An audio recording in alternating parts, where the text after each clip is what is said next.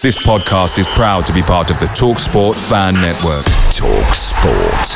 Powered by fans. Hiring for your small business? If you're not looking for professionals on LinkedIn, you're looking in the wrong place. That's like looking for your car keys in a fish tank. LinkedIn helps you hire professionals you can't find anywhere else, even those who aren't actively searching for a new job but might be open to the perfect role. In a given month, over 70% of LinkedIn users don't even visit other leading job sites. So start looking in the right place. With LinkedIn, you can hire professionals like a professional. Post your free job on linkedin.com/people today. The TalkSport Fan Network is proudly supported by McDelivery, bringing you the food you love. McDelivery brings a top-tier lineup of food right to your door. No matter the result, you'll always be winning with McDelivery. Order now on the McDonald's app and you'll get rewards points delivered too. So that ordering today means some tasty rewards for tomorrow. Only via app at participating restaurants. 18 plus. Rewards registration required. Points only on menu items. Delivery fee and terms apply. See mcdonalds.com. Hello and welcome to the Euros and Back podcast. It's me, Will, and I'm joined, of course, as always, by Ants. Yes, not hosting this time. Will's got hosting reins for the Euro episodes. You lucky bugger. It's a put up with me hosting now for a few episodes, everyone. But it's the European Championships. Been waiting a year for them now. It's finally arrived. We have. To be fair, I love international football. I do. I don't know, since like, I don't want to say just because of last World Cup, but I just really look forward to England games now. Do you know, like when you used to have like a friendly or a tournament was coming up and you just knew exactly what was going to happen? It got tedious, man. I want to enjoy England internationals, and I do at the moment, and I love it. Oh, I love international football. I know a lot of people aren't big on it, but when it comes to a tournament, it's so fucking great. Well, it's just like the whole unification of the country, and, you know, everyone's behind the same banner and stuff, and the whole country gets involved. Like there's England flags all over shops and workplaces, and everyone's got their England shirts on, and we're all wanting the same team to win, which is, you know, something we don't get in club football. So exactly, yeah, it's a good little bonding thing, because you can go into the pub with anyone and then happily talk about football instead of, you know, rivalry kind of thing. Yeah, everyone's on the same page, which is a nice change every now and then. And like I say, we're a year out from when it should have happened. So it's nice to finally get back to it. Yeah, Euro 2020 and 2021. I don't know why they didn't just call it 2021. But they just don't want to admit that it's not 2020. Yeah. For some reason, as shit as that year was. Anyway, so what we're going to do is we're going to go through each group. So I'll do a quick glance over each group, and then we'll get onto England in more focus. And then we'll both do a few predictions across the tournament as a whole. Jury just toe-ended him, past him, then came the contact, and I do think in the end it was a correct decision, but it didn't produce the goal. Here's Gascoigne. Oh, brilliant! Oh, yes! Oh, yes! What a wonderful goal by Gascoigne. Right, so obviously we'll start with Group A. Obviously kicking off tonight with Italy versus Turkey. Obviously it's Italy, Turkey, Wales and Switzerland in there. What are your thoughts on this group then, Ant? It's quite an even one. I think you'd expect Italy to win it. I think they are going to be quite underrated in this tournament, Italy. When we get onto our predictions later, I'm going to be bringing up Italy a bit. Yeah, but I think it's one of them groups that, in terms of ability, like, there isn't a whipping boy in there, and there is a shout probably for any of the teams in that group that could probably pull off a shock and either come in first or second. Because, you know, if Italy are on the game for two of them games, and then, you know, they're going to be struggling. So, well, it's a good group. As we know as well, some of the third place teams go through as well. So, you know, they've got to be. Yeah, but you're fighting for that favourable draw in the knockouts, aren't you? So, yeah, I think there'll be an interesting group to keep an eye on, because, like I say, I think it's one that you probably wouldn't want to be putting money on anybody in that group. Don't know if you agree. Maybe at least Italy. I mean, Mancini's really turned Italy around, considering where they were 2-3 years ago. Obviously, didn't qualify for the World Cup, but since then they've been superb. They're one of the most informed teams in international football, and for me, are one of the favourites. Turkey are another side who've improved massively in recent times. Burak Yilmaz, mate. A lot of people are tipping them as dark horses. Like you say, Yilmaz's been banging in goals this season, helping Lille get through and winning Ligue 1 ahead of PSG.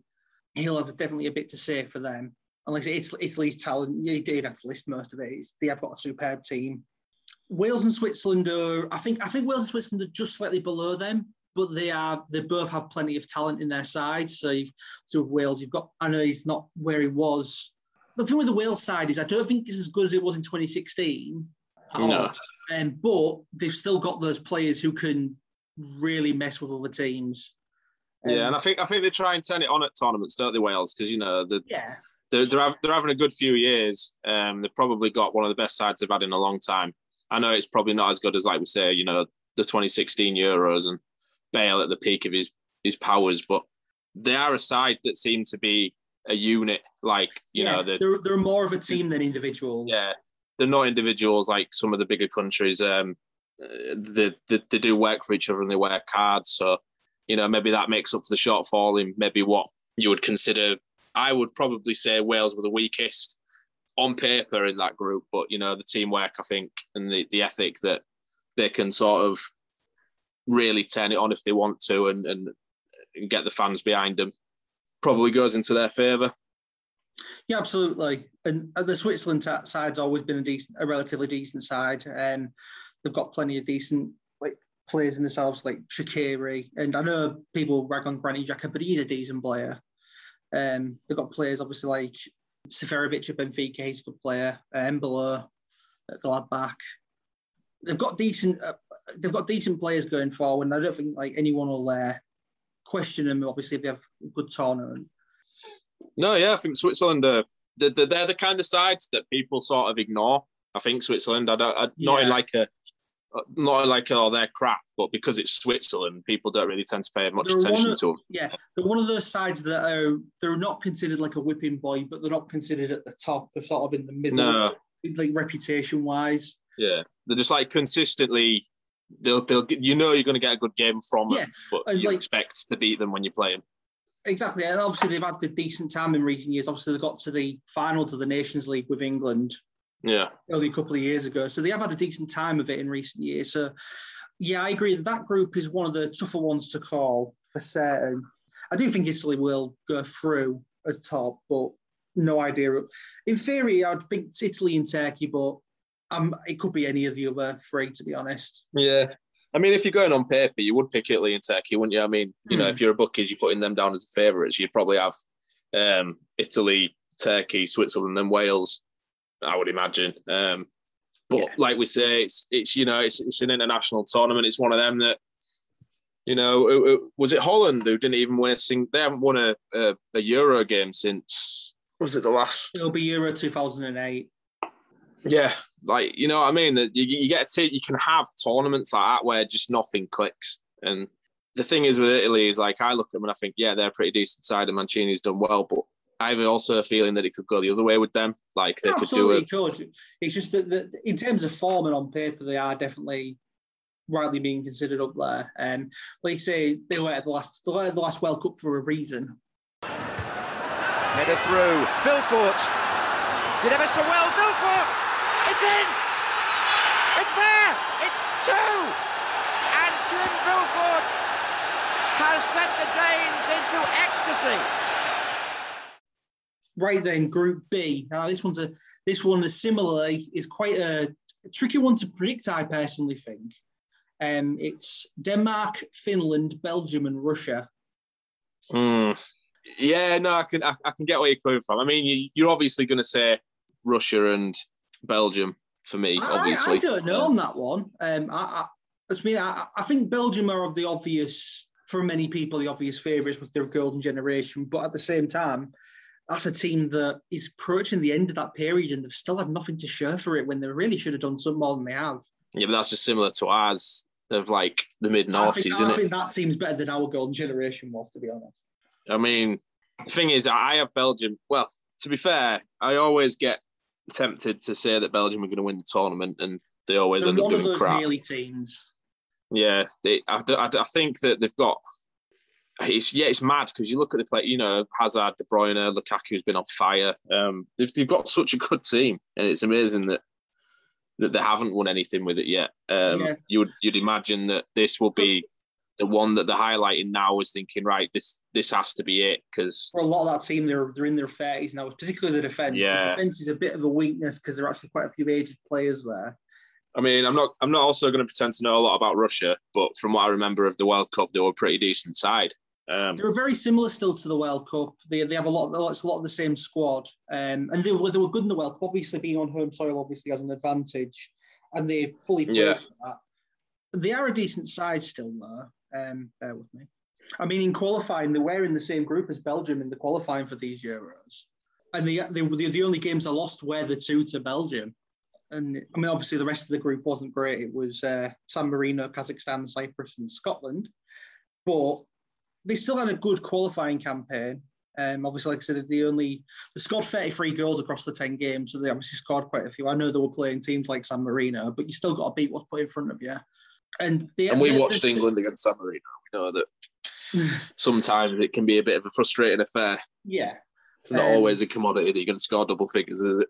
No, not all. But yeah, Russia is still a decent outfit. A lot of that team's similar. They've still got the same manager in charge. I think tactically they're still very similar to that side that played on home soil. Denmark, for me as well, I think are another team that deserve a little bit more credit than they get. I think they are a good side. Obviously, they've beaten England recently in recent times, so they're always been a decent side. Denmark. They're another one that's similar to Wales. You know, these countries that aren't blessed with hugely talented players, but you know that they're going to fight for. You know, they're the kind of team that the players, when they're wearing the international shirt, they're going to play like they want to keep that shirt, kind of thing. You know, they're going to try their hardest. I mean, that should be a given with any international series, but we know. Denmark have got a lot of really good players. Like, obviously, they've got Schmeichel in goal. They've got players like Simon Kjær in defence.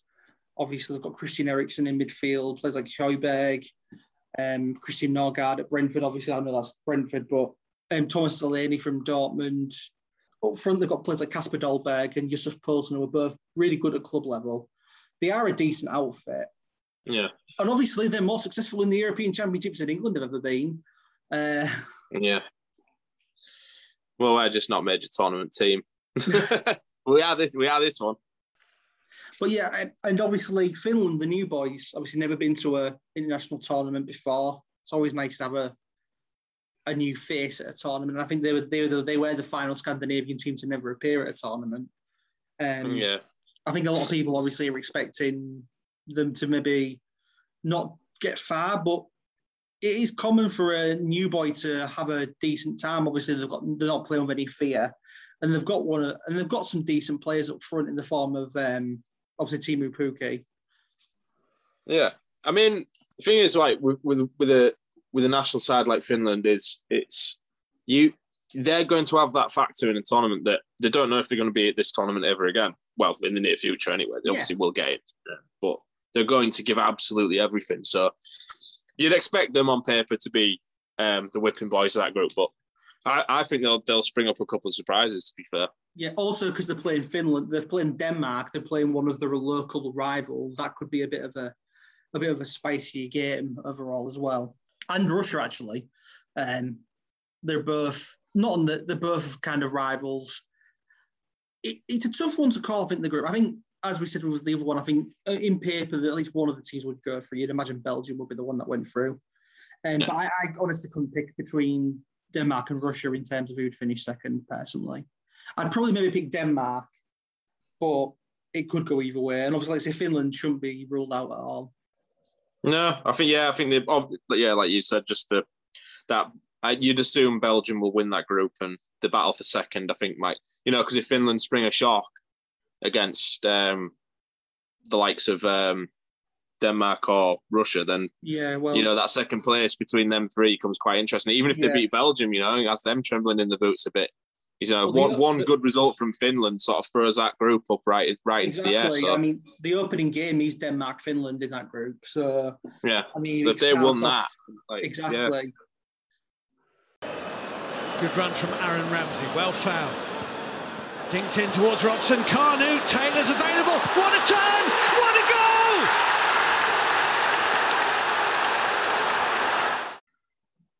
Right, so Group C, we've got the Netherlands, Ukraine, Austria, and another one of the new boys, North Macedonia. Up the North Macedonia. Absolutely. You have to fancy Holland in that group, don't you? You've got to. You've got to fancy the Netherlands, absolutely. I would agree with you there. And obviously being one of the teams that's actually hosting as well, we have the home advantage. That's what we actually have brought up. Obviously, several of the teams are hosting the tournament. Which I think is, I don't like the idea, to be honest. I think it should be in one or two countries and that's it. But I assume that they've taken that kind of approach because it's an if they hosted it in one country and then that country then became like red listed for travel or your COVID things went up, then there's no fans and it's buggered. Originally, it was across Europe anyway, as part of the anniversary. I think it's the 60th anniversary of the European Championship, or it was meant to be.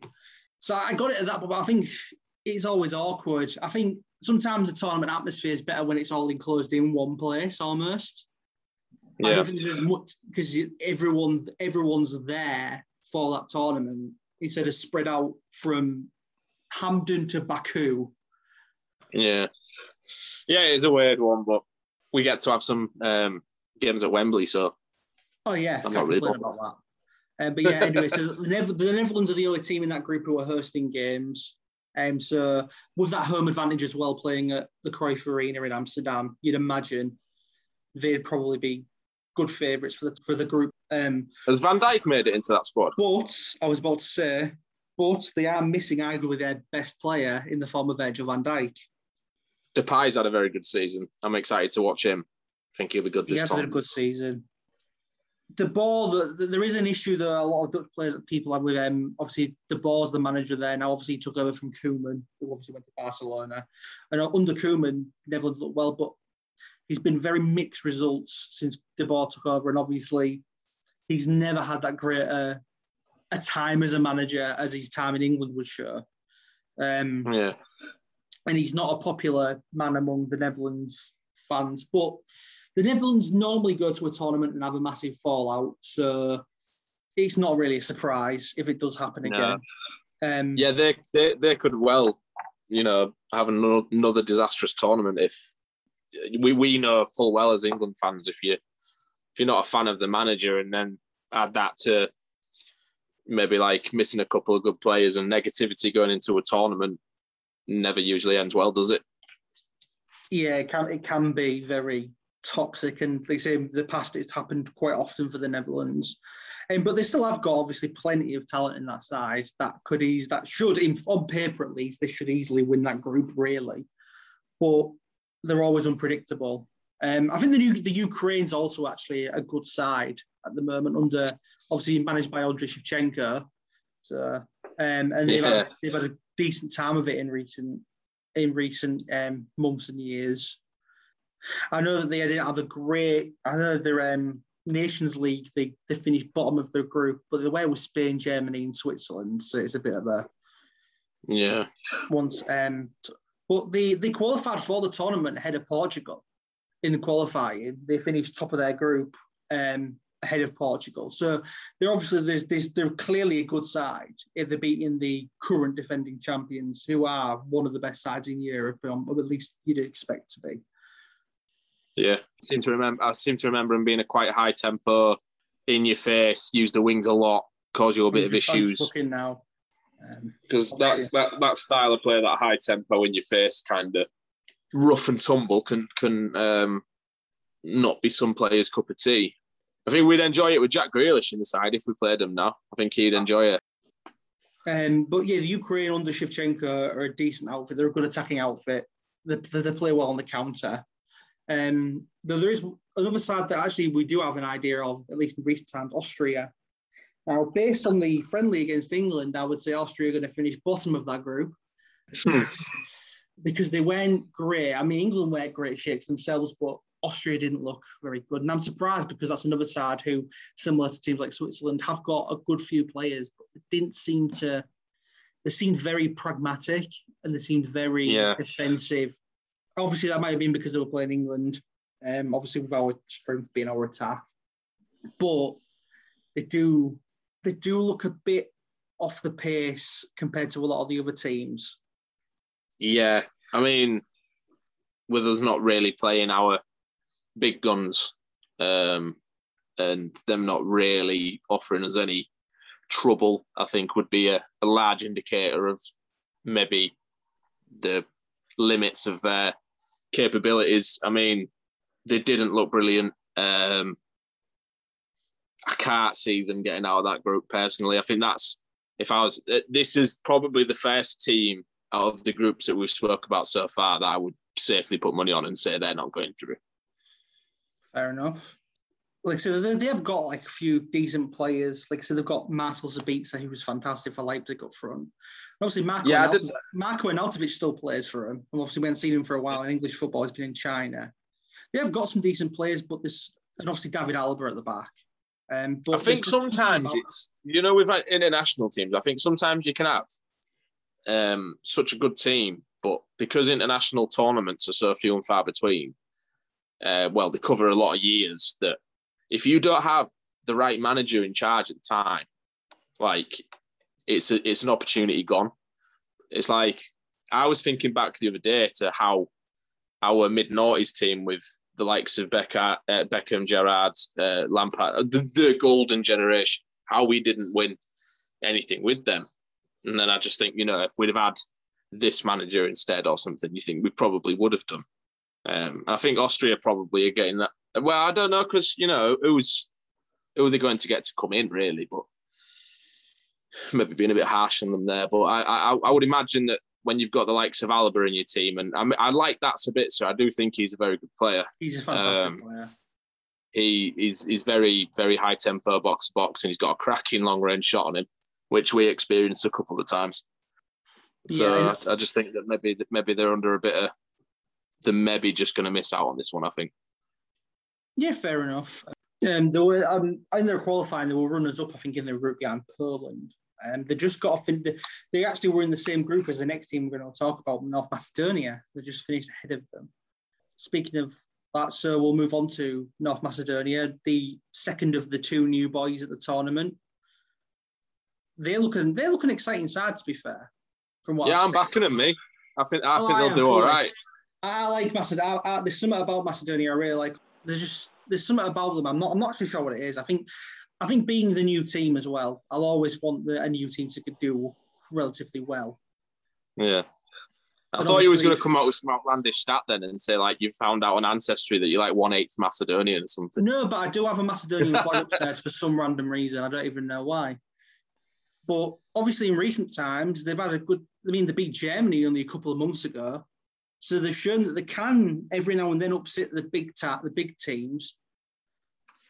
Yeah, because I still even think, teams, as much as you say, or as much as the players would say, we don't get complacent, we don't allow, we treat every game the same kind of thing. I think subconsciously they do not, and everyone knows it. I think the thing with teams like Macedonia and Finland, for example, is going to be that teams are going to go into a game expecting to beat them, which means that Finland, them sides, Macedonia, they're going to be like, no, we're going to give this absolutely everything, whereas the other side's going to be kind of more subconsciously saying, we can probably play at 75% today and win.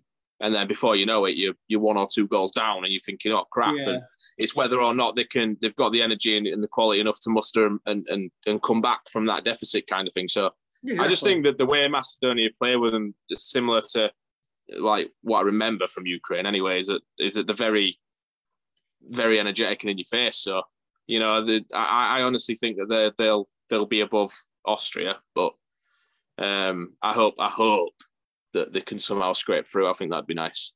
It would be nice. As we say, I think we're both in agreement that probably top 2 would probably be the Netherlands and Ukraine. Yeah, that's what you'd expect. Yeah. McManaman. He's got through. Gascoigne. Sheringham waits. Shearer. Entry.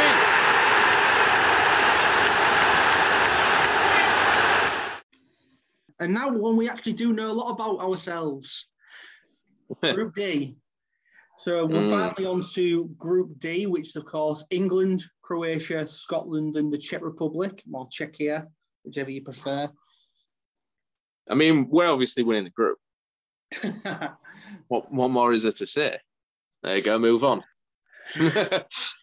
No, I think I do fancy us in this group stage. I think we've got a very youthful, attacking, hungry side that probably, you're looking at the likes of Foden, you're looking at Grealish, you're looking at Mount. We just got such amazing creative talent. My only qualm with maybe the squad as a whole is that I don't know how we fits them all in. Yeah, that is the quandary. Like I say, we'll have a look at what we would pick as an 11 later. But I agree. In theory, England should, especially with all 3 games being at Wembley as well. England should really go through. I think Croatia's a tricky one to predict. They obviously get into the World Cup a couple of years ago themselves, obviously beating England and getting there. But that team's a couple of years older. There's a couple of players who don't play anymore. I think it's still a very quality side, but it's just not the same side. They had Russia at the right time, I think, for that team. And obviously since then, they've had very mixed results since then overall. But yeah, Croatia, it's hard to say. Obviously, the opening game's the one. It's obviously England versus Croatia. We'll have an idea of all. I think in that game we'll sort of say it all. We'll go on to the Czech Republic. Decent side. There's a couple of decent players in there. But another one where I think I'm unsure of. Obviously, they're another team that like Denmark in recent times have beaten England. Yeah, but it only tends to be really when we have a really off day. Oh yeah, but I wouldn't write them off. Obviously, like if you're capable of beating England even on a bad day, then it's still an impressive feat, I think. And they're another side that's been more successful than us in the Euros. Yeah, well, it's all changing this tournament, Bill, so we can stop saying that. No, because Czech Republic, I probably would fancy more so than Croatia, to be fair. I know experience has a factor in the Croatian squad, but the irony is it's hard to say. Experience also translates into old legs, which translates into less energy. I just think that Croatia's time is they are now on a downward decline. They're at the end of their golden generation. They're at the end of it. Yeah, definitely. Yeah, they're sliding down off the peak now. So I don't really fancy Croatia in any way, shape, or form. Absolutely, Czech Republic, absolutely destroying Croatia here, Ant. Well, I might have a bit of a beef with them for knocking us out of the semis, but Okay, so we'll move on to the final one of those. Scotland actually qualifying for a tournament. Now they're going out whipping boys, even Croatia will beat them. I know what you mean. I know it's easy to say that about Scotland, but I actually think they might do all right. Purely because in the past year, they've played the Czech Republic twice and beaten them twice.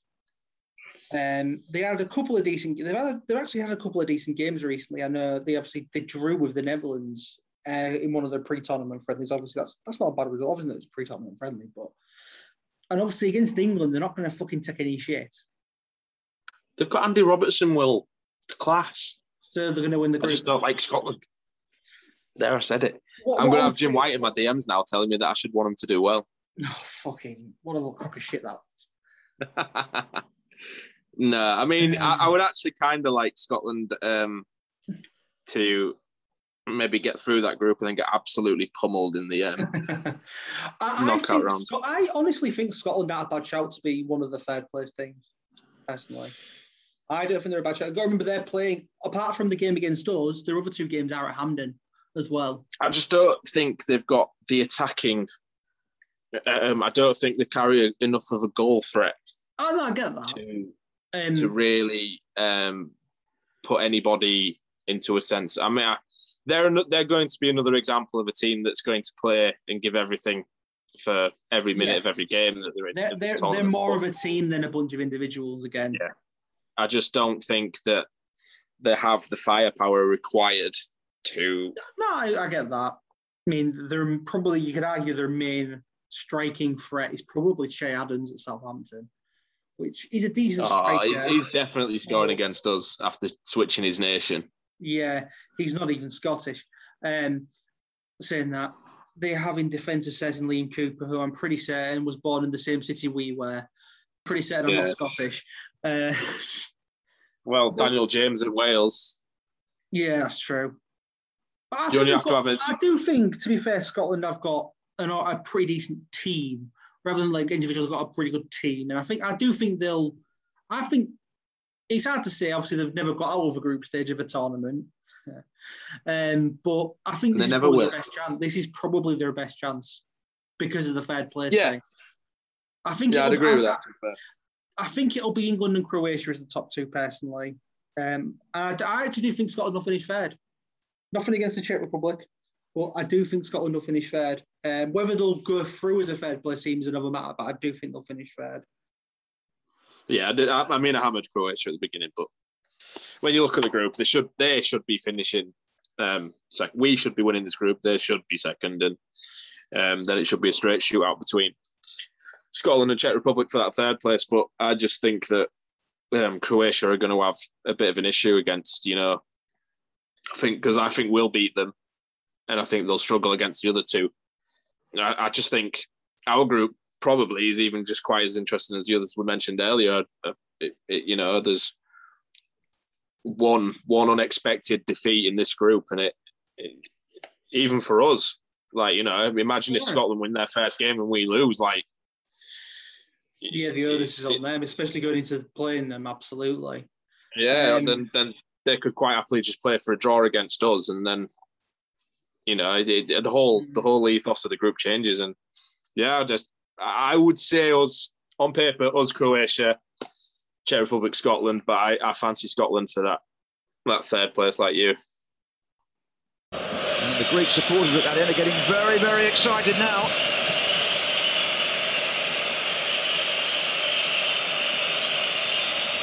And Delis chipping with the goalkeeper, and they've scored! Charisteas is the player that got the touch. And Greece have taken the lead in the European Championship final. Right, so we're obviously moving on now to Group E, which we keep saying that. I feel like a broken record saying all the groups look tight, but actually the European Championships in general, compared to the World Cup, there's nothing against the World Cup, but I do think the European Championships has a greater concentration of really good teams. Yeah, because it's similar to the Well, let's be honest, the best footballers and the best teams, as a whole, and the best leagues, it's European, innit? Football is predominantly even the more skilled South American players or African players want to come play in Europe. It's where football is bigger, kind of. Well, not necessarily bigger, because obviously you look at Brazil and that, but even the national sides are predominantly is Europe and South America. And I think that's the thing with the World Cup. You might, with the European Championships, usually every team in the European Championships is a good team. The interest in football is higher in the European countries, which means that you get more better players coming through, which means consistently better national sides. That's my logic that I'm going.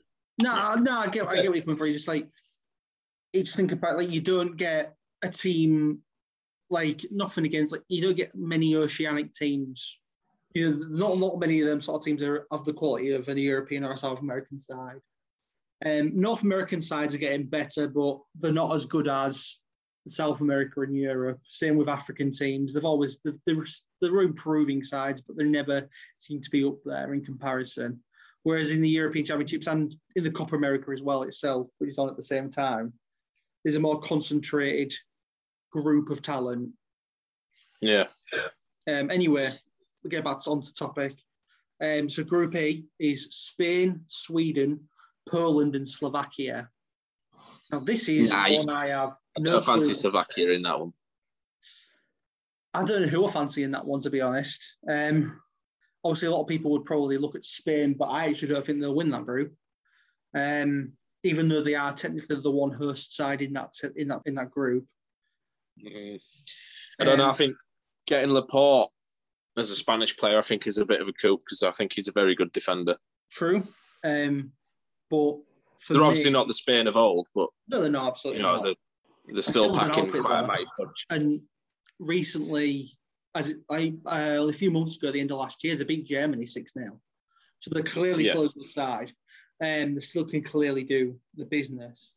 But just because of how form's going, for me, Poland are the team in that group.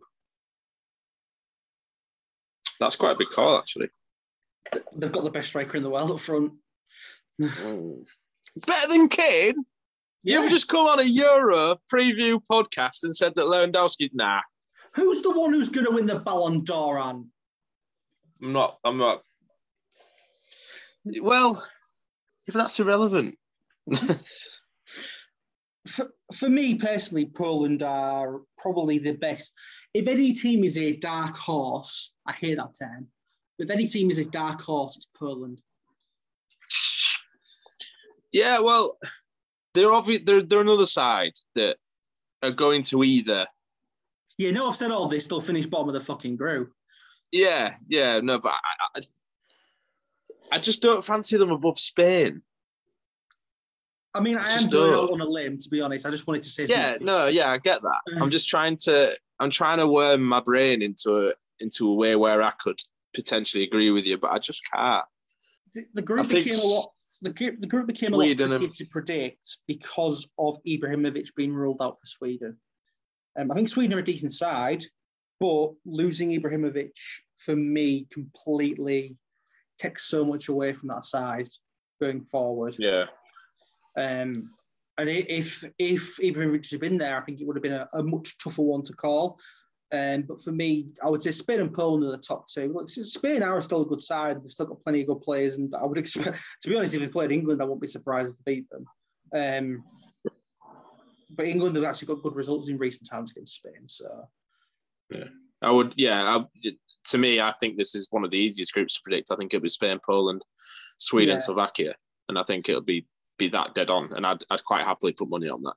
Fair enough. I mean, I'm just going to have a look at Slovakia real quick. Slovakia have still got a couple of decent players like Marek Hamšík, who's been around for what feels like for fucking ever now. Has he still got that dodgy mohawk? I think he does. Obviously, they actually beat the Republic of Ireland and Northern Ireland to qualify for the tournament. Which is a bit of a shame because I would have liked Josh McGuinness to play there. And Gavin White. Exactly. In recent times, the results have been mixed. They did beat Russia not too long ago. So they can beat... But I just think in that group, I think maybe the only team that they're capable of beating is maybe Sweden. I mean, they've got players. So they've got Dubravka in goal. He's a decent defender. He's a decent keeper. They've got players like Skriniar from Inter Milan, who's had a good season in defence. Was in Marek Hamšík. But in general, I would agree they're probably the weakest team in that group. And I would expect them to, but there could be a fair place team as well. It's between them and Sweden, I would say. Totally agree. Like I said, I'm fully expecting Sweden to beat Slovakia, but I know full well that, Sweden could probably not turn up against them and then end up going. I think if you finish below Slovakia in that group, you'd be very disappointed. Spain and Poland for me. I personally think Poland, but it could go either way.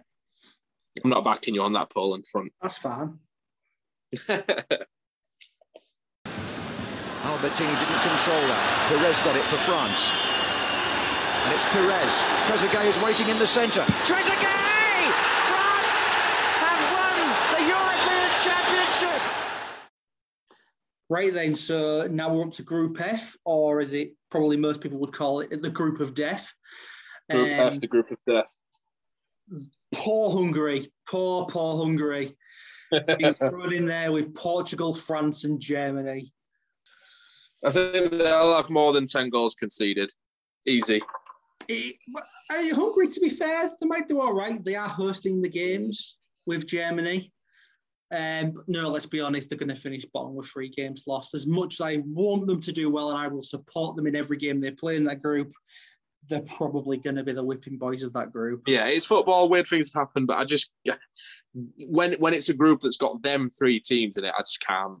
And the concerning thing about this group for us as England fans is we finish in the top 2. We played one of them those top 2s, I believe. I'm glad you said this because I really wanted to bring this up. I really like that. I don't know why everyone's worried about it. Yes, okay, we'd be playing a really difficult team to beat. Get them out the way. But hear me out.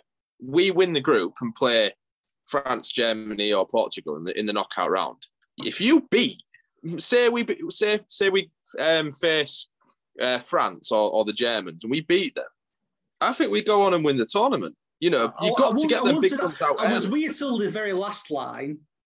Why not? I wouldn't say we will. I'd say we've got a very good chance. Momentum after beating a side like that, getting your big dogs out.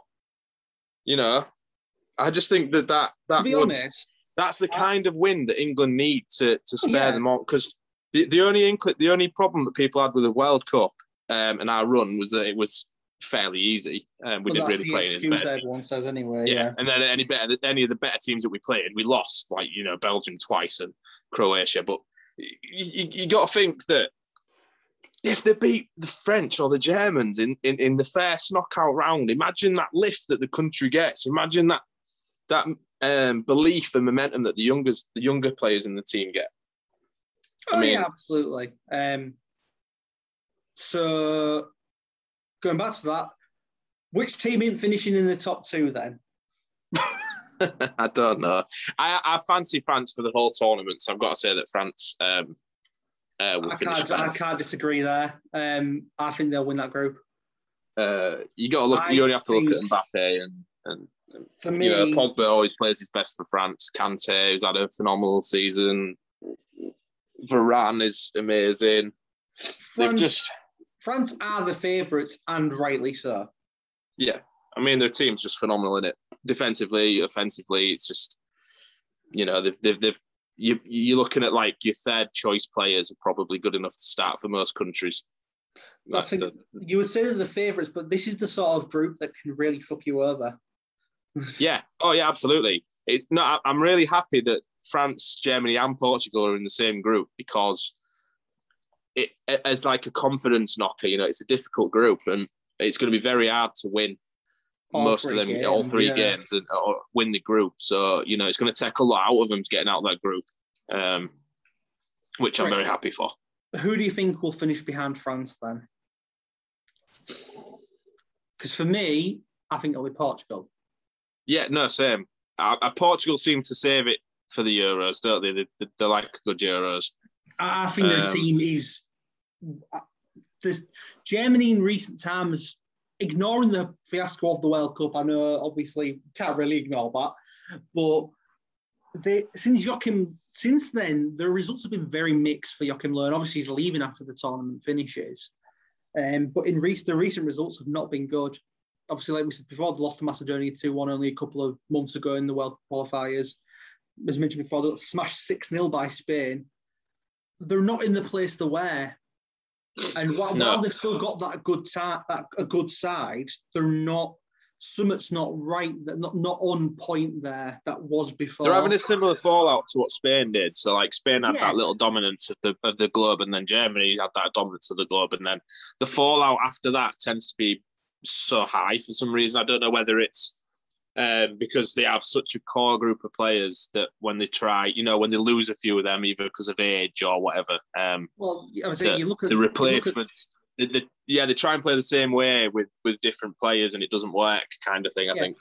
You look at I think it's the last 3 or 4 World Cups. The winner has gone out in the group stage of the next tournament. Yeah. So there's the Germany side. It's still a good side, but I just think Portugal, with their attacking ability that they have at the moment, with players like Bernardo Silva, Bruno Fernandes, Diego Jota, and obviously Cristiano Ronaldo, in what will probably be his final tournament. It'll be his final Euros. I think he'll be at the next World Cup. It could be at the Qatar World Cup, because obviously it's only next year. but it'll be his final Euros, and obviously he's a man who I think he's like a couple of goals off of the goal scoring records at the Euros and the appearances at the Euros. So he's going to be a man who wants to break those records. I actually think Portugal are better now than they were when they won it. Yeah. Oh yeah. No, tenfold. When they won it, they were quite a lucky side. Yeah. They didn't play. I was happy about that though, because I got Portugal in my sweepstake and they won me a lot of money. That's fair enough. Eder, what a legend. Yeah, they're definitely a better side than they were when they won it. And obviously who's taking Portugal's penalties? Bruno Fernandes. What you think Ciron's letting him take? Nah. No, you're asking me who should or who will. Okay then. Who will? Who should Fernandes? Who will Ronaldo? What do you think Bruno should take penalties above? Why? I think he's got a better record. All right, yeah, fair enough. I don't know who's been taking them recently, to be honest. He might have been. It'd be interesting to see that discussion when and if Portugal get a penalty. I think. I think the camera will focus on Ronaldo picking the ball up, and you'll probably see Bruno somewhere on the pitch, sort of looking quite forlorn. Yeah. But yeah, and for that reason, Bruno Fernandes will not score in this tournament. Fair enough. Yeah, but I do think Portugal are an immensely better side than they were 5 years ago, isn't it? So, and obviously, like I said, they won the Nations League as well. So they've won the most recent tournament that's happened as well in Europe. So for me, they're another team who are one of the favourites for me personally to win the whole thing. Yeah, I think they're capable of winning the group. I do think France will win it, but I think Portugal have got more than enough. The thing is, Portugal-France is the final group game for both of those sides. So it could be a case of it decides who finishes top. Hungary to knock out the Germans. Imagine. I hope Hungary win that group. Imagine if Hungary win that group and win all 3 games. Oh, God, imagine the money.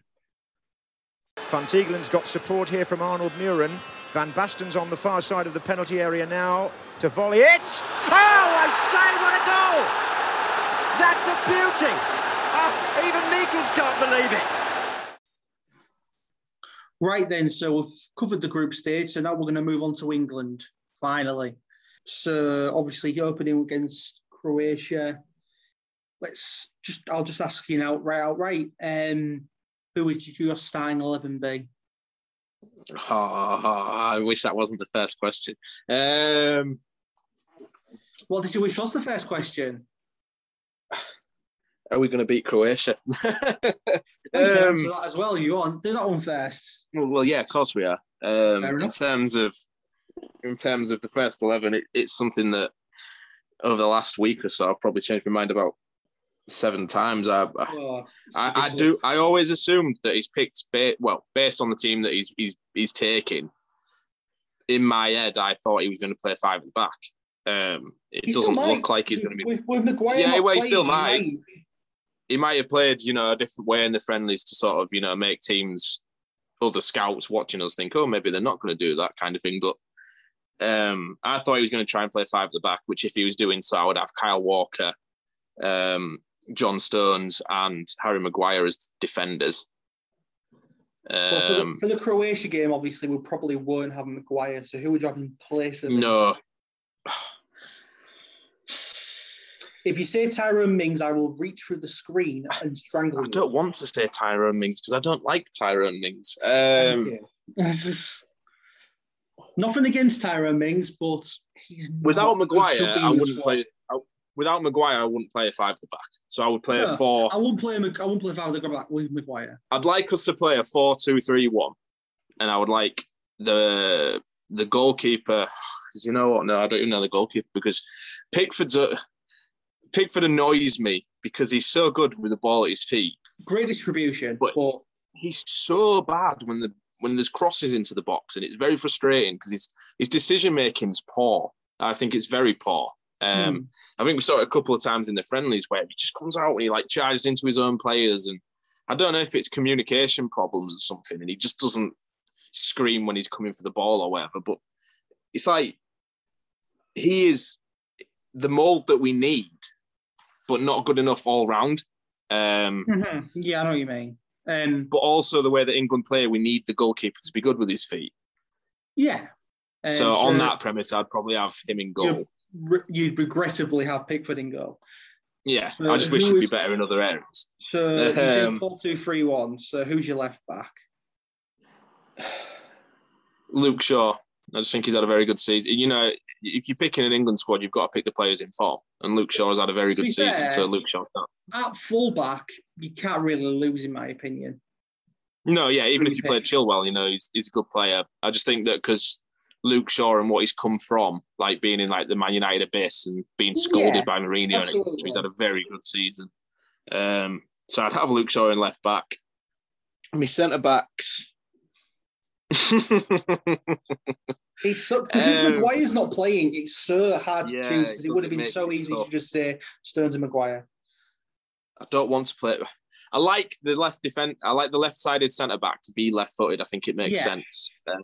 That's fair enough. But as far as I'm aware, Mings is the only left-footed centre back we've got in the squad. I think I'll take the risk of playing a right-footed one. I would. I'd personally, in the absence of Maguire, I like Cody, you know. In the absence of Maguire, I will play Cody. Only for the fact that, Godfrey, I think, is a good defender, but with him not having... Well, he got cut, didn't he, anyway, Godfrey? Oh, did he? Yeah. Who ended up getting picked? So the choices, your centre-back choices anyway, are Stones, Maguire, Mings, Cody, and Ben White. Is Stones fit? I believe so. The only reason he hasn't played is because he's one of the Man City players, isn't he? I forgot about Ben White. I play Stones and Ben White. I'm glad you remembered because that would also be my centre-back pairing for the Croatia game. Yeah, I do like Ben White. I thought he played very well when he was on. I think he reminds me of Greavesy. He's very comfortable on the ball. He's very good with the ball at his feet. He's very agile. So, you know, if someone's getting in behind him, they're not away, guaranteed. It's funny about Ben White as well, because if you ask most Brighton fans, Lewis Dunk should be there over Ben White. Yeah. I mean, it's just the way that England play. We need the defenders to be good with the ball at the feet. Yeah. Dunk is a very good defender, but like we said, in a similar sense to Pickford, you know, we need ball players at the back because we tend to keep it in the back and the back of the midfield for some reason for a very long time. Yeah. So I would personally, I'd put him above Cody just for the sense of he's got a bit more height on him. Yeah. For me, I wouldn't play Cody in a back four. If we were playing the back three, I'd play Cody. He's good in a back three.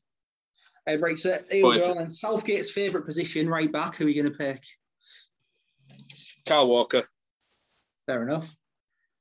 I just think it's another one for me where you can't lose who you pick for me. Yeah. I mean, obviously missing Trent. You see, the thing is with Trent Alexander-Arnold, it's all well and good having a defender that's very good going forward, but not so good at the back. Because if you're playing the likes of France, for example, you don't want your defender to be a bit question mark at the back, kind of potential liability, do you? Because you need a bit more of a base. I think Kyle Walker's got a lot better being under Pep at City. I never really used to rate him that much, but the more I watch of him at City, and he's getting better at all parts of his game now. Going forward, coming back, he's defending. You know, he's not afraid to throw himself in front of the ball and stuff. He maybe thinks he's a bit better at passing than he is, but potentially, realistically, I don't want him in the side to be doing stupidly outlandish passes anyway. Mm-hmm. So, I'd have him there. Fair enough. So who would your two then in midfield be? I would have Calvin Phillips and Declan Rice as the holds. Yeah, I was not expecting that. Would you not? Who would you expect? I was not expecting you to say Calvin Phillips. Well, you see, the thing is my logic is if we're trying to be a ball-playing team and we want to be able to probe defences, Calvin Phillips has shown for Leeds this season that his strength is roaming around in the middle and pinging them long diags in behind and being very comfortable on the ball. I don't think we've seen him do it for England so far because he tends to play, it's him or Rice. I don't think Phillips' strength is defending. So that's why I've got Rice alongside him, because Rice is very good at that. He'll be the one that breaks up the play. He can give a nice little offlay to Phillips, who then can get us going, because he likes to carry the ball forwards and he's very good at finding space. So that's my logic of having them two there. Now, Henderson, I just don't like him. I just don't like him. I mean, a lot of people would have Henderson there. I don't hate Jordan Henderson, but he's not played for months. He shouldn't be in the squad. Roy Keane said something brilliant when he was on about what's he there for? He's there to play card tricks. For me, if you want him there as a leader and as an inspirational person, take him as part of your backroom staff and give someone like James Ward-Prowse that spot. I just think Jordan Henderson gets more praise than I'm in a minority, a very large minority, in not liking Henderson and anything that he brings to the game. I just think he's terrible.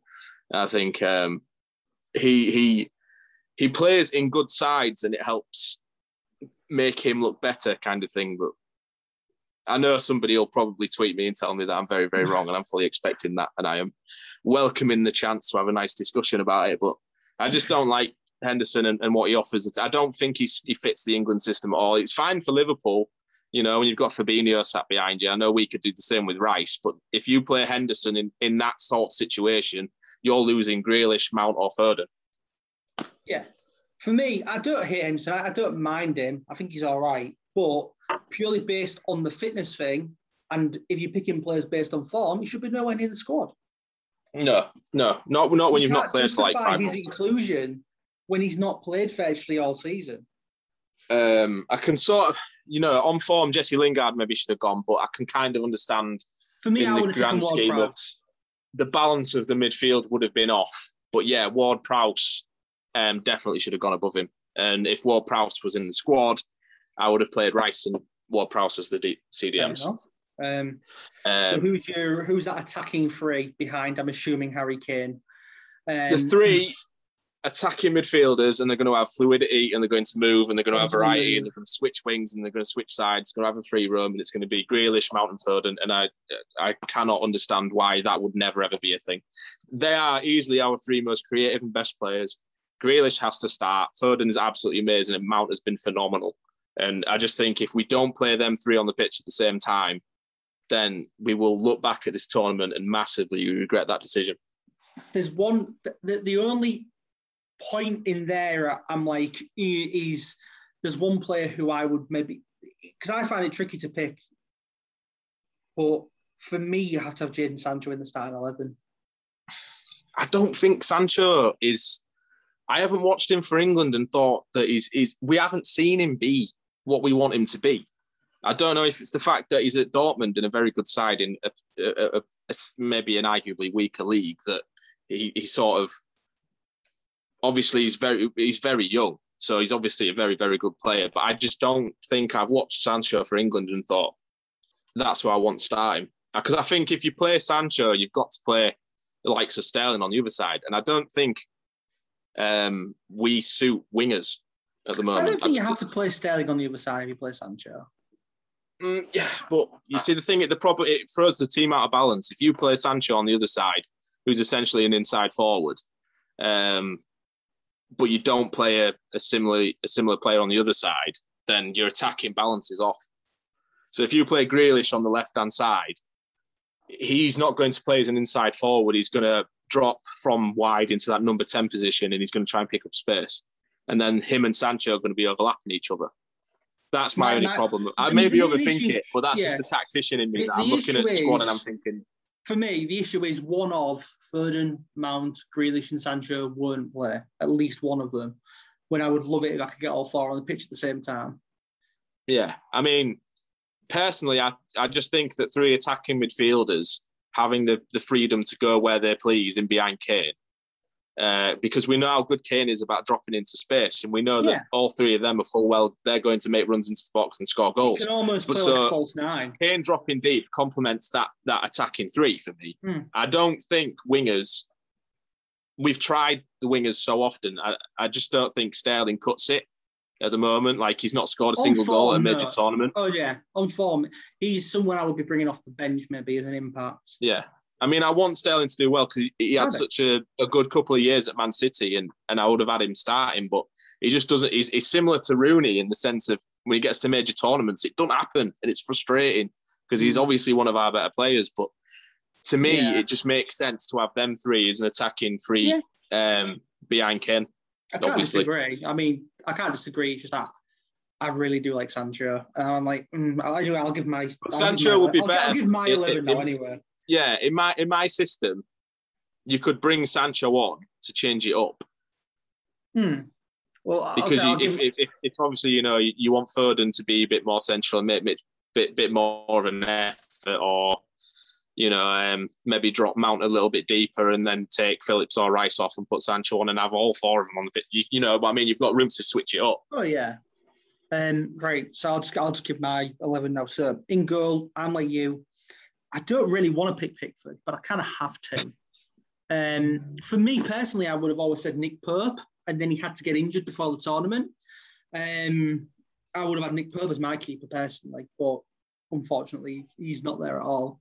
Left back, I think again it's a toss-up. I'll probably go with you. I'd probably go with Shaw. Centre back for the opening game in particular, definitely White and Stones.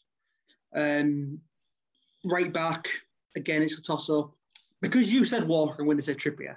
Just so I can give him, just so his name gets mentioned because he has had a fantastic season at Atletico Madrid. Yes. And it was really annoying me when people were doing the Alexander-Arnold debate, and a lot of people were slagging Trippier off at the same time. And it's like, no, just because he's not Alexander-Arnold doesn't mean he's not good. He's been super. You know what?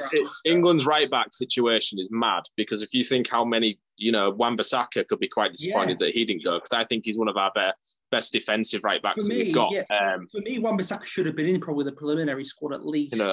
And maybe Kyle Walker, Trent, Reece James, Kieran Trippier, Aaron Wan-Bissaka. Why can't some of them be left-footed? Louis Coyle. Well, yeah, exactly. So, right back, I'm going to say Trippier. Similar to you, I'd be 4-2-3-1. My defensive two, though, would be, I don't know if you won't agree, I don't think, but it will be Rice and Bellingham. I can see that, but I just don't. I feel with Bellingham, with him being so young, it's. I get the youth thing, but he's good. He is good. He is good. I just think that he'd be better as to bring on when we've stretched the defence for quite a bit of the game. Bellingham's someone who likes to go forward. The only reason I wouldn't put him in a CDM position is because I think that he's wasted there because his talents are, he's a goal scoring midfielder as well. I just think that playing him alongside a defensive midfielder, you'd lose the best parts of Bellingham for me. Yeah, but at the same time, you can't really play him as an attacking midfielder with the players we've got. But you can bring him on for them. I don't know. I'd probably bring on one of the attacking midfielders for an attacking midfielder. I think he's an attacking midfielder. That's what I'm saying. I think he's more of a. He is quite a box-to-box player for Dortmund. He can play in that defensive role, and he has done for Dortmund. Yeah, but we look very vulnerable on the counter. So if you allow a box-to-box midfielder to overload in the attack, and then if we don't score, we've got wing backs that have you've literally got Rice and the two centre backs against their attack. So I'm picking Bellingham. no, it's fine. Yeah, I'm just sorry, saying. Gareth. I'm picking Bellingham. And this is where it gets tricky because I just said I would have Sancho in my team, so that means I'm not picking one of that three. And I don't know which one because now I've said that I fucking put myself in the corner. Foden's guarantee. To be honest, of those three, the guarantee's Foden out on the left. At the start, I do the same as you. I'd have him Rome, but at the start, I'd have Foden out on the left. Obviously, I'd have Sancho on the right. Yeah, because there's arguments to and for either of them. To me, Grealish he's been phenomenal. That's what I mean. But Mount's been so good as well. It's like, I don't know. And also, Grealish, his winning of set pieces is going to be crucial because we're very good at it. It'll probably be Grealish I'm going to pick. But Mount's been so good. That's it. But so Sancho, this is the thing. I've watched a lot of Bundesliga. Sancho's been superb. I just don't think he fits our system. Fair He's enough. like Dan Crowley. Fair enough. So I'd have, and I'm really sorry here, Mason Mount, but I'd have Grealish, Foden and Sancho with, obviously, Harry Kane up front. Yeah, I think Grealish is pivotal, not only for the two performances, the two games that we've just played, he was probably the only player who consistently played well. We need him to throw him centre the ground as often as possible. Yeah, and his winning of set pieces, yeah. I mean, look at the World Cup, how good we were at set pieces, how good we are at set pieces. The fact that he could win us. That adds to the James Ward-Prowse suggestion. Yeah. It's the fact that Grealish could win us probably about 5 to 10 fouls every game, probably guarantees us at least a goal a game. So, you know, even if it's not just his on-field, what he brings, but I just think he's so technically gifted and has to start. He just has to. Yeah, for me, Grealish and Foden. Mount deserves a start, to be fair. I've said all that. Mount does deserve to start as much as, because he has a fantastic season at Chelsea. I do feel a bit sorry for Mount because he got a lot of stick because he wasn't Grealish. Yeah. Mount does get a lot of stick a lot of the time, especially when Lampard was Chelsea manager, and they were saying obviously he was particularly under Lampard, yeah. But he's a class player. Once Tuchel came in at Chelsea and kept playing him, people sort of went a bit quiet because it was like, well, obviously he isn't being played because he was one of Lampard's lads. He's obviously being played because he's good. And he was one of Chelsea's best players, so I can't understand why that was even an issue. Well, it was. Did he get the assist for Havertz in the Champions League final? Yeah, and what a pass it was. Yeah, that 1 point there, just so. That's also why I'd have him above the team. Have him in the team above Sancho. I don't think Sancho has that ability. Like I say, he's such. Sancho's more of a goal threat, but Mount would create more. Well, and with Kane in your side, that's what you want. Put it this way, I'd be happy with either of them. Yeah. Oh no, yeah, absolutely. It's probably the best way to put it. Now I've backed my head into that corner. And like players like Sterling and Rashford are be good as impact subs because they're not the best. I'd use Rashford as a striker personally. I would use him either as a striker or on the left, definitely. I mean, I wouldn't mind. To be honest, I wouldn't mind seeing Bukayo Saka getting a run out at some point because I think he's a good player as well. He probably won't, to be fair, but I wouldn't mind it. Same with Reece James. I think Reece James, even though he's one of the right backs, is in that conversation. I think he's a good defender, but he's probably not going to get a minute, to be honest, unless something happens. If we played 5 at the back, he might do, because I think he'd use Kyle Walker as a centre-back. Yeah, I imagine he might do Walker as a centre-back. I think his first choice 3 centre-backs, if he played 3 at the back, would be Maguire, Stones and Walker, personally. Probably. It could have gone wide again there, but Anderson's come the other way. Redknapp once more. Now McManaman. Bit of variety here by England. Gascoigne in the penalty area. This is Neville. Oh, and there's Alex Shearer. Right then, welcome back. So we'll do a few predictions. So firstly, who's going to win it, Ant? It's coming home, mate. Why would you even ask that? Okay, then. What's your heart saying and what's your head saying? Well, yeah, that's the question. I think England can win it. Obviously, that's the correct word, can. Yeah. But I think France will win it, unfortunately. I just think that, like we said earlier, their squad is just absurd. It really is. Like, they've just got such a embarrassment of riches in all over the pitch. Personally, I think they've got the best. Mbappe is one of the best players in the world. Kante is one of the best in the world at what he does. You know, they're just an absurd side. They really are. And you can't not say that they are the favourites because I just... You can't see a weakness in their side. Yeah. The only enemy that they have is complacency. Themselves. Personally, yeah. So, for me, as obviously Hart always will say, England. Why wouldn't it? It's coming home. World immersion. Vindaloo. But I think it's Italy. I'm gonna board that ridiculously stupid hype train and say Italy. Above Belgium, France, England, Portugal. Yeah. That's a big call. That is a big call. Just because of the form they've been on in the past couple of years, they are Phoenix rising from the ashes of the absolute shitstorm that was 2018. Phoenix from the Phoenix. They're just, the way that they're playing at the moment, the form they're in, the way the momentum they've got, I think they could easily beat every single team in this tournament. I think you could say that about many of them, though. That's true. I think that the only thing that Italy have is that form they're in. Yeah, I just find that form going into tournaments is, a tournament mindset is completely different to what's carried them into it.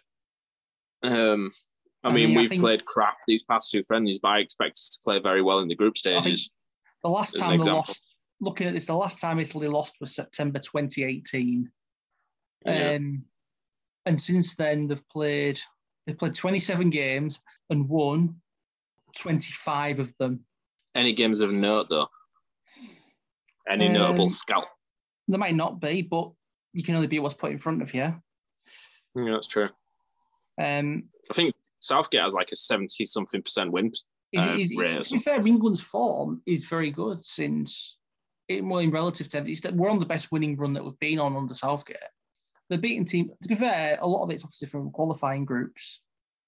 The beating teams like the Netherlands and Poland, and they smashed the Czech Republic 5-0 the other day. They've played quite a few of the teams who were in the tournament and they've beaten them. Their last loss was in the Nations League in 2018 to the eventual winners of it, Portugal. I think Italy are a good side. I just think the way I try and see who's going to win a tournament is put that team against some of the better teams and say, would they beat them?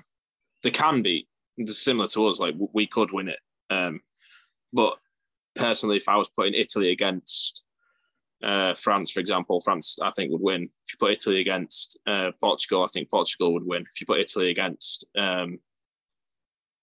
Belgium, I think Belgium would win.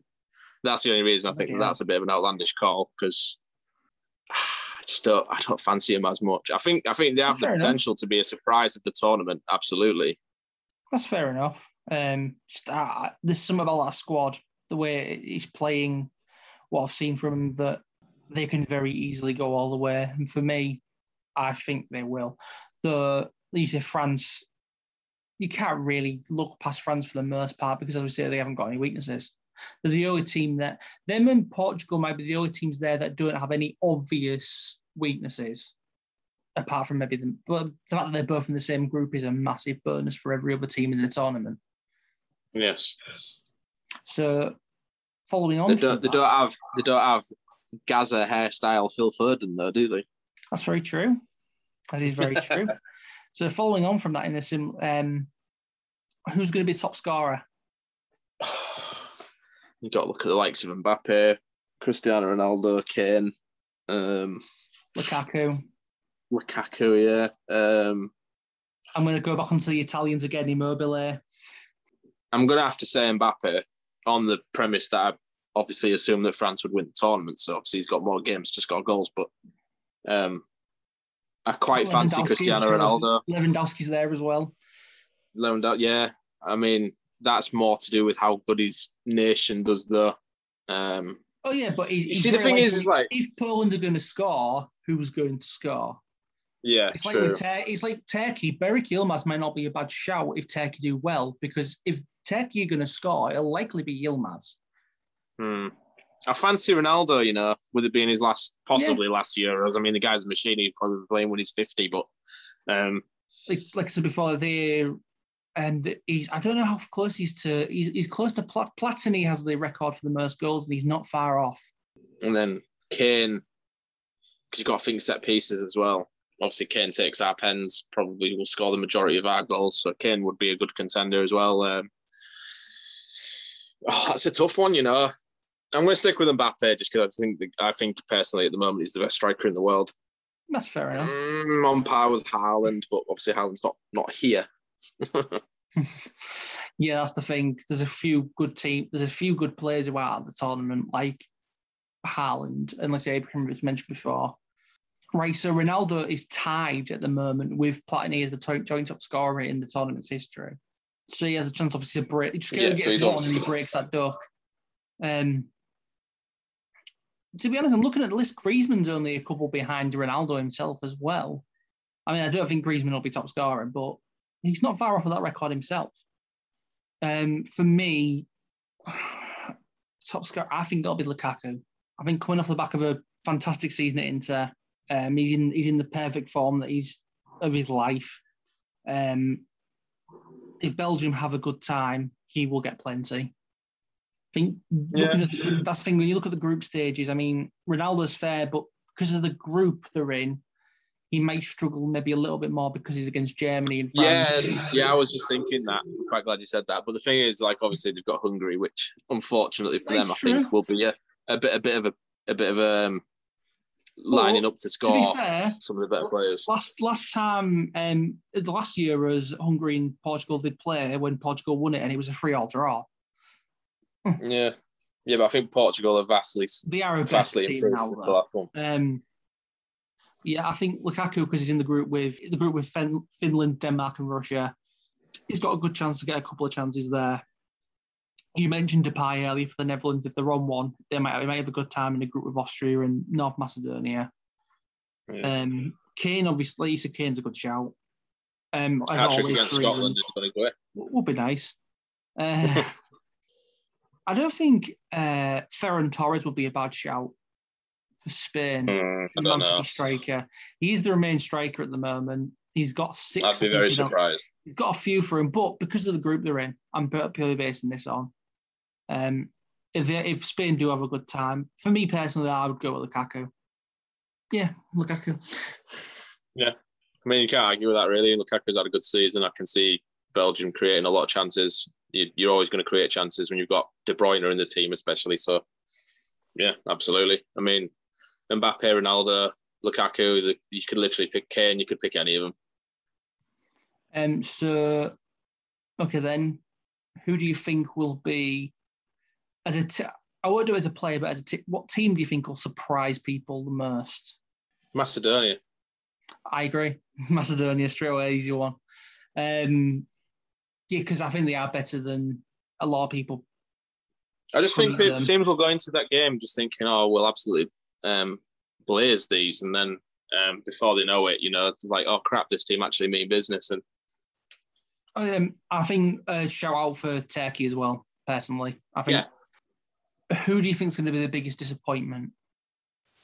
Germany. It's not a bad shout. I'm not sure I've said that. I'm just going to load up the group stages again. Or Netherlands, maybe. See, I'm thinking Netherlands, but I'm just going to look. See, for me, I think the biggest disappointment the biggest disappointment it'd either be the Netherlands, just because they can just implode at a heartbeat. Depends if they do. If not, I know I keep slugging them off, and I don't mean to, but I don't think Spain are going to have a great time for some reason. No, yeah, I can see that. I don't know why. I just have this feeling it's probably complete bullshit, and they'll probably win it now. I've said that, but they're just not the team they were. No. Even though they're still good, they're just not the same team anymore. And I know Luis Enrique's done an all right time there. I mean, they beat fucking Germany 6-0 not long ago. I shouldn't really be. But it's just something. I think they're a team that might be, to be honest, Italy probably fall into the same category. I know they're a team that might be at the World Cup next year, might be in a better position. Yeah. Okay, then. So obviously tonight's the opening game, Turkey versus Italy. Might as well do a quick score prediction. What are you thinking? 2-1 Italy. I think Turkey will take the lead, and then Italy will blaze them away in the second half and win 2-1. I'm going to go with a 3-1 Italy. Again, I also think Turkey will take the lead. Obviously, we'll probably both be wrong within a couple of hours' time, but Italy will win 6-0. Yeah. But following on from that, okay, then, so obviously on Sunday, England playing Croatia, opening the tournament. What do you think?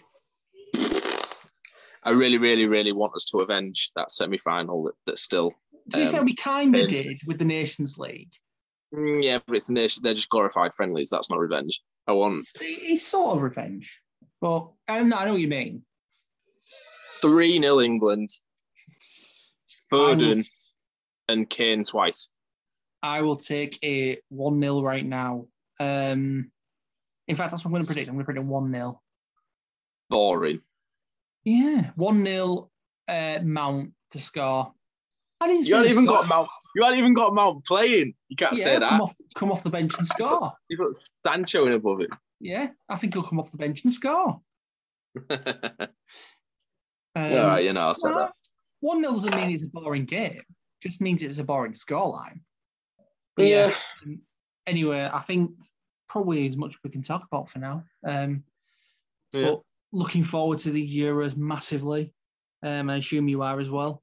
Obviously you are. I had my It's Coming Home playlist on at work today, and the good thing about that is that people at my work aren't really football fans and they don't like it, so they were really annoyed by it. But I was having a laugh.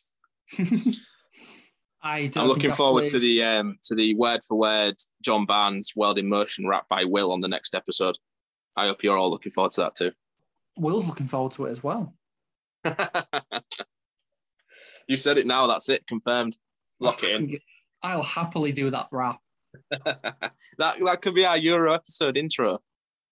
Not a chance, but whatever. Anyway, so hope you're all looking forward to the Euros as we are. Come on, England. Yes, 3 lions on the shirt. We all know. Lines on a shirt. We all say it's coming home as a joke, but we mean it this time because we know it's going to happen. Oh no, we're putting ourselves into too much of a corner. We're not, Will. The whole country's doing the same thing. Get on the hype train. I'll get on the hype train on Sunday afternoon when I'm at the pub. Well, I'll be legless and paralytic by the time you get on the train, so enjoy. Anyway, thanks for listening as always, guys. Obviously, we're back next week with a roundup up to that point of the Euros. So thanks for listening. Cheers, guys.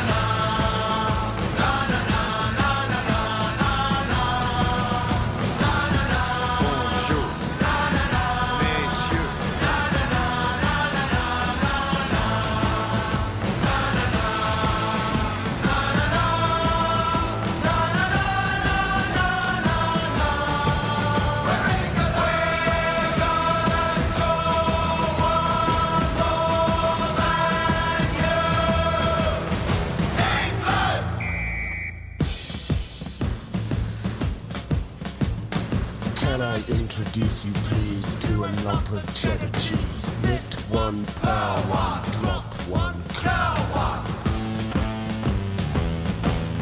Kick it.